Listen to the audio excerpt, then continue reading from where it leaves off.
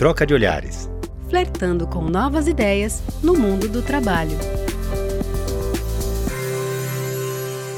Olá, aqui é a Flávia Ramos. E aqui é o Márcio Rocha. E esse é o nosso segundo episódio do podcast Troca de Olhares, um espaço para flertar com possibilidades sobre o mundo do trabalho. E no episódio de hoje, nós vamos refletir sobre algo que ganhou bastante relevância no contexto da pandemia e tem sido bastante discutido pelos profissionais e pelas empresas: o novo normal. Então, ajusta o seu fone de ouvido, encontra um lugar confortável e se prepara, pois vamos começar.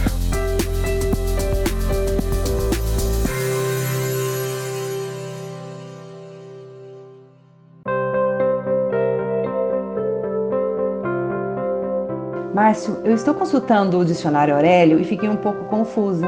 Quando eu olho o significado da palavra novo, eu vejo que nasceu ou apareceu recentemente. Quando eu consulto o significado da palavra normal, eu encontro que é usual, comum ou natural. Por algum motivo, essas duas palavras parecem não fazerem sentido quando ditas em uma mesma frase. O que você acha? Eu acho o mesmo que você, Flá. A questão para mim é: o novo já é normal? Essa pergunta é, para mim, muito instigante, porque eu percebo que nós estamos falando sobre o novo normal como se ele já estivesse completamente determinado.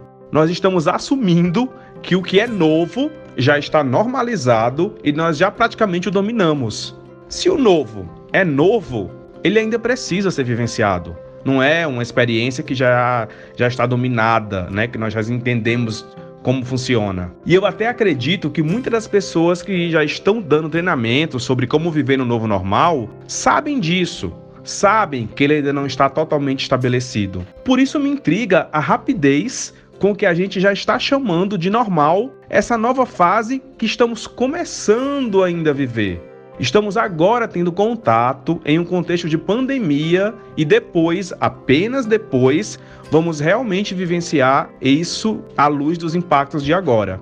Mas vamos listar o que é esse novo normal? Quais são as tendências mais comentadas sobre ele? Eu falo uma e você a outra, pode ser? Pode sim, vamos lá. Então, você começa. Vamos no melhor estilo noticiário. Utilização de máscaras constantemente e distanciamento social submetido a monitoramento. Sim, sejam dentro dos supermercados ou nas ruas, teremos vigias e câmeras acompanhando nossa disciplina de cuidados.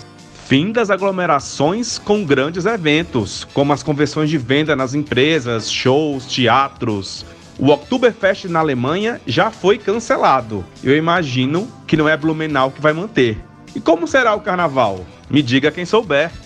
Fim do dinheiro físico e maior utilização do celular e QR Code. Até a entrada no metrô vai ser paga pelo celular. O dinheiro físico é um grande vetor de contaminação. Aumento da digitalização das opções de negócio, permitindo mais home office, em algumas empresas definitivo, em outras com muito mais frequência. Aliás, com tanto home office, nós vamos observar um grande esvaziamento nas cidades. Afinal, para que pagar tão caro por um pequeno apartamento perto da Avenida Berrini se você vai trabalhar de casa?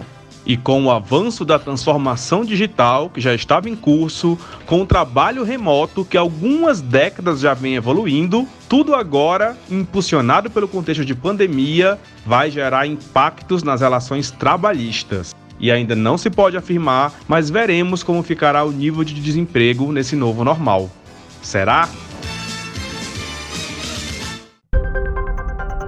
Talvez seja preciso mais intervenção do Estado para garantir uma espécie de renda básica universal. Já ouviram falar? O historiador Yuval Harari já vinha falando disso em seus livros, levantando a questão sobre o que é essa renda básica universal e, sobretudo, sobre o que é básico em um lugar e no outro. Será que o mesmo básico dos Estados Unidos é o mesmo básico do Brasil? Ou na África? Ou na China? E aí, Flá? Esse novo para você, com tudo isso, já parece normal? Olha, Márcio, é muita novidade, não tenho a menor dúvida. Mas eu não tenho certeza se já podemos chamar tudo isso de normal. Precisamos ainda experimentar bastante e aguardar novas novidades e contemplar tudo isso para que a gente tenha realmente condições de construir o nosso próprio futuro. O que me chama a atenção nisso tudo é que a nossa necessidade de controlar a situação e diminuir ao máximo possível as incertezas que nós temos faz com que a gente assuma que cada novidade que surge ao nosso redor vire uma certeza para a gente. Parece que a gente tem dificuldades de contemplar as coisas e precisa já sair com alguma conclusão e já sair assumindo alguma coisa. E o risco disso tudo é que a gente acaba vivendo em cima de expectativas que são criadas sobre o futuro, ao invés de viver com a realidade, com o presente, com o aqui e agora. E é no aqui e agora que a gente tem condições de construir o futuro. É aqui e agora que a gente tem condições de fazer interferências que de fato vão fazer sentido para a nossa vida. De novo e mais uma vez a nossa velha e conhecida necessidade de controle atuando. A Google veicula um vídeo falando sobre as experimentações que ela está fazendo até o próximo ano, as tentativas de construir o novo, e a gente já toma isso como uma verdade absoluta, já está dado. Google and Facebook just announced that all their employees do not need to come to an office until 2021. Observaram que ele fala de home office até 2021, que não está nada definido ainda, que é uma experimentação e tudo pode mudar, tudo pode ser ajustado, pode ser definitivo ou não. Mas tudo isso nos traz de volta para a questão: por que já estamos chamando o novo de normal? E a resposta, de alguma forma, pode ser essa que a Flávia já adiantou. Nós temos essa tendência de querer dominar o desconhecido para nos sentirmos mais seguros. É importante, aqui, não termos julgamento sobre isso. Esse não é o olhar que nós queremos trocar.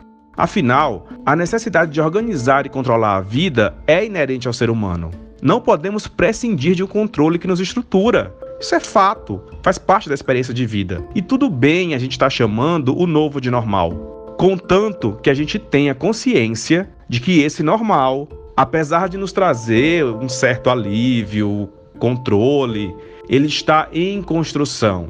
Nós somos os protagonistas desse novo normal. Somos nós que o faremos acontecer, e não alguém que nos está dizendo como ele já deve ser feito. É na aprendizagem diária que cada um de nós, nas nossas realidades, com suas complexidades, vai construir isso. Essa perspectiva me parece mais saudável do que já tomarmos tudo como pronto e já partirmos para a ação como se estivesse tudo definido. Flá, o que você acha? Márcio, faz muito sentido isso para mim que você acabou de falar. E à medida que você ia falando, eu fui reconhecendo algo que é bem comum no mundo do trabalho. Alguns ouvintes provavelmente já conhecem esse termo, outros talvez vão ouvir pela primeira vez, mas facilmente vão reconhecer esse efeito, que é o efeito VUCA. Nós vivemos num mundo atualmente onde nós temos muita volatilidade, incerteza, complexidade e ambiguidade. São tantas variáveis que podem interferir em nosso contexto que o controle da situação é apenas uma ilusão. E sucesso tem a pessoa que compreender esse contexto e se adaptar a ele. Algo que eu aprendi que tem me ajudado muito a lidar com o efeito VUCA, tanto no mundo do trabalho quanto em diferentes papéis que eu desempenho na minha vida, é o conceito de lifelong learning. Se tudo muda tanto, tudo é tão incerto, complexo e ambíguo, é fundamental que eu seja capaz de aprender, desaprender e reaprender o tempo todo. E não necessariamente aprender na escola, no ensino formal ou em cursos, mas aprender intencionalmente, com as experiências que eu tenho e estão acontecendo o tempo todo na minha vida. Eu preciso estar plena de corpo, mente e alma para dar novas respostas adequadas às novas situações que surgem diante de mim.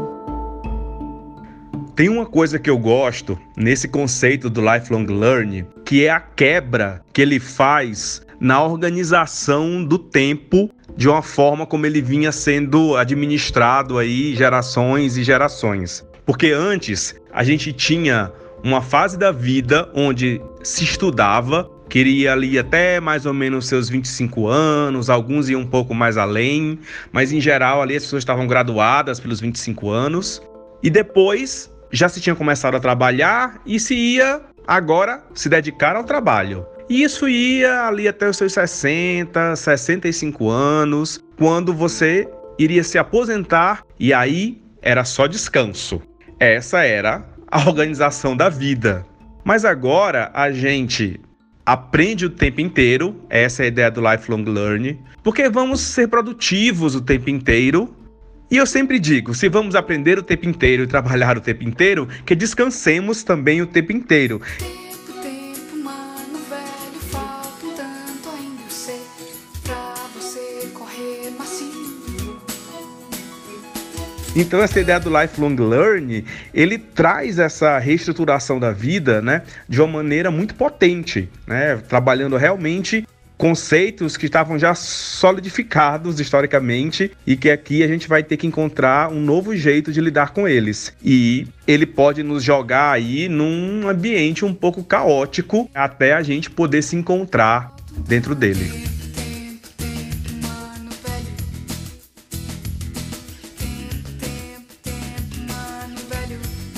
Muito bom, Márcio. E estar pleno, no momento presente, de corpo, mente e alma, não é algo muito simples. Precisamos adquirir essa capacidade e cultivá-la com muito cuidado. Uma prática valiosa que tem surtido bastante efeito é o Mindfulness. Exercícios diários e bastante simples nos ajudam a desenvolver a capacidade de trazer a atenção plena para o momento presente e desta forma nos tornam mais disponíveis para agir no aqui e agora, que é onde realmente importa. É isso aí. E falando do que importa, tem algo que não é novo, mas é um normal muito querido, que é a nossa hora do café. Pausa pro café. Você está acompanhando o segundo episódio do Troca de Olhares. E aí, está gostando? Não esqueça de recomendar para seus colegas de trabalho, empresários, gestores e todos os profissionais que queiram construir um mundo do trabalho mais humano e saudável. Entre um episódio e outro, esperamos vocês no Instagram, @trocadeolhares_podcast. Lá vamos divulgar conteúdos para aprofundar o nosso diálogo e também saber o seu ponto de vista sobre tudo o que está acontecendo no mundo do trabalho. Participa com a gente! Lembramos que o link com mais conteúdo sobre todas as referências usadas nesse episódio estarão também disponíveis na plataforma do podcast. Basta acessar a descrição detalhada e se divertir. Mas vamos voltar. Chega de café e vamos para o bloco Olha com Atenção. Olha com atenção.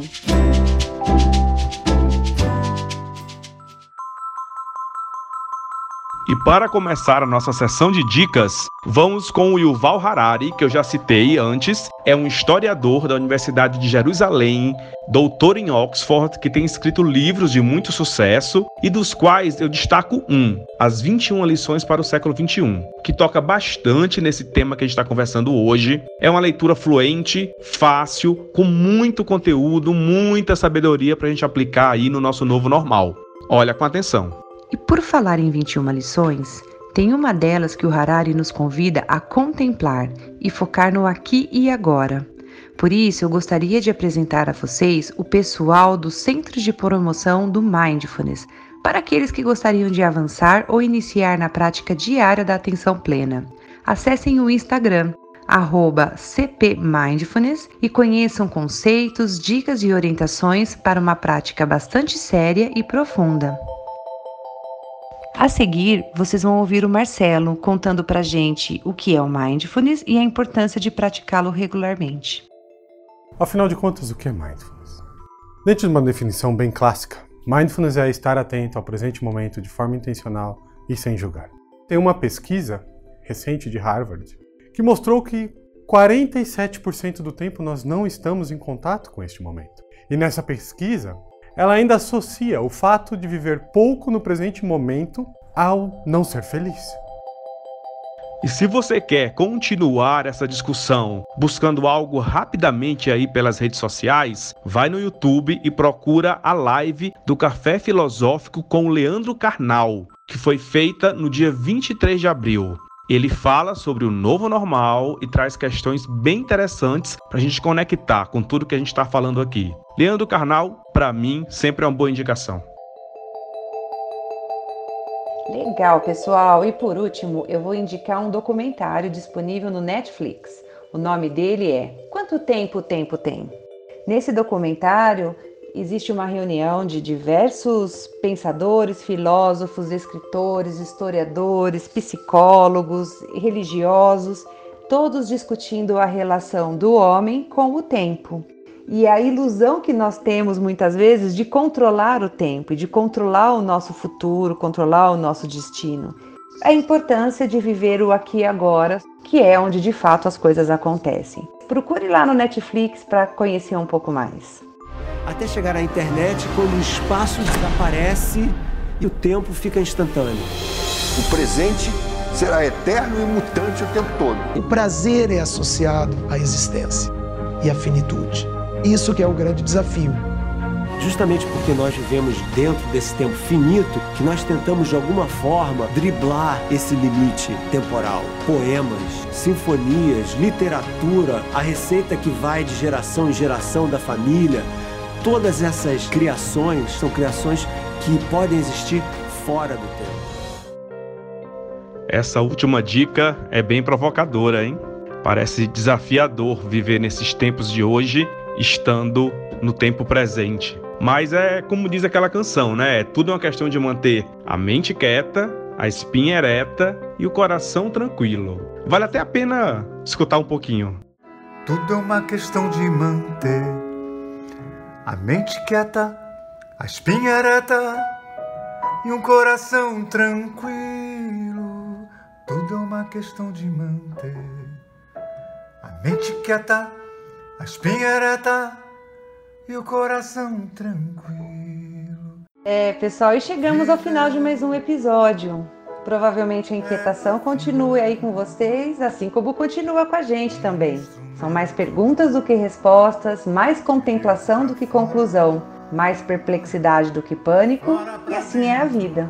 Gostaria de agradecer demais o pessoal da Urbano Produções que nos ajudou mais uma vez a construir o episódio. E estamos mesmo chegando ao fim. Muito obrigado por terem acompanhado com a gente. Flá, muito obrigado por estar aqui comigo. Esperamos todos vocês nas nossas redes sociais para a gente continuar essa nossa conversa aí ao longo das semanas. Muito obrigada, pessoal. Até a próxima. Tudo é uma questão de manter a mente quieta, a espinha ereta e o coração tranquilo. Realização Urbano Produtora.